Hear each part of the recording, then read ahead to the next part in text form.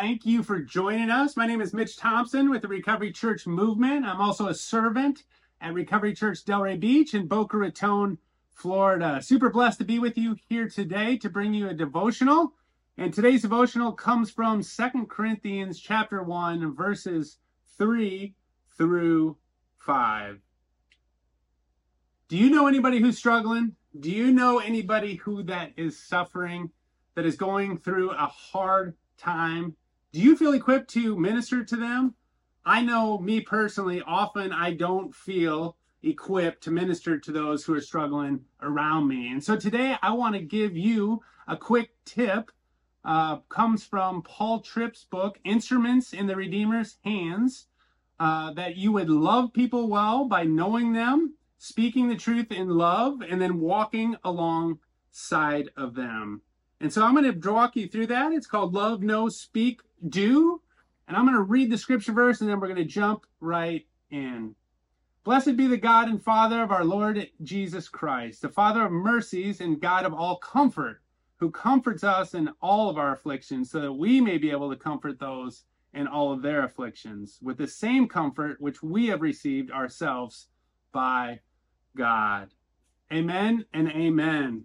So God enters into our world. He comforts us so that we might be a comfort to others. What does that look like? First, we need to love people well.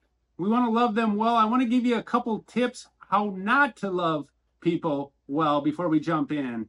The first one is this, is don't throw out scripture grenades. And so I want to encourage you to not just place a scripture verse upon somebody when they share something incredibly hard or difficult with you. There's nothing worse than sharing something hard and difficult and somebody comes back with a scripture verse that says, God is in control. Don't worry. He's got this. That is not how we love people well. Although that is true, we need to give people Jesus. We need to enter into their worlds. We need to love them well. And we don't want to make assumptions about what's going on in their lives. And so the first thing is to love them. What does it look like to love people well, to comfort them?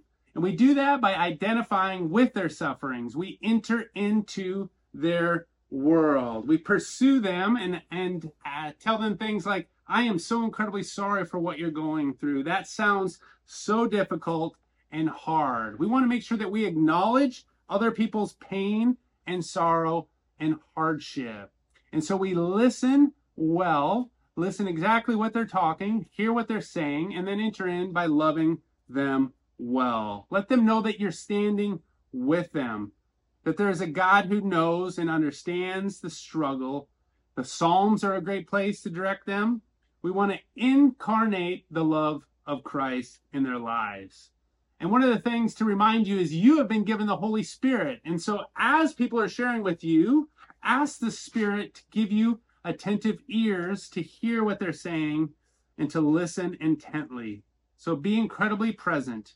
And then we know them. How do we get to know them? We want to know exactly what's going on by asking them good questions. By being present and listening intently, we then ask good questions, finding out exactly what is going on. Again, I said we want to avoid assumptions. Instead, we want to gather facts by asking them questions and getting to the heart of what's really going on so that we might be able to convey truth to them that will help them find relief and freedom from the suffering and bondage that they're experiencing.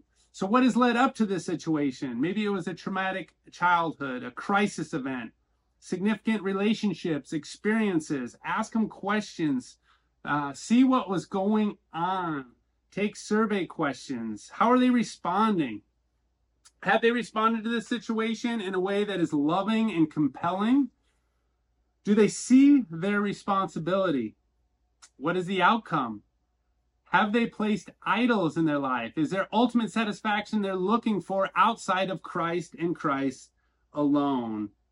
And then lastly, we want to speak the truth in love. We want to, after we gather the facts, we want to be able to speak the truth to them in love. Ephesians 4 says, speaking the truth in love, we are to grow up in every way into him who is the head of Christ. And so we want to speak God's word into their life after we have examined all that they have going on, and then we apply the biblical truth to their life at that point. Remember, it is God's kindness that leads us to repentance.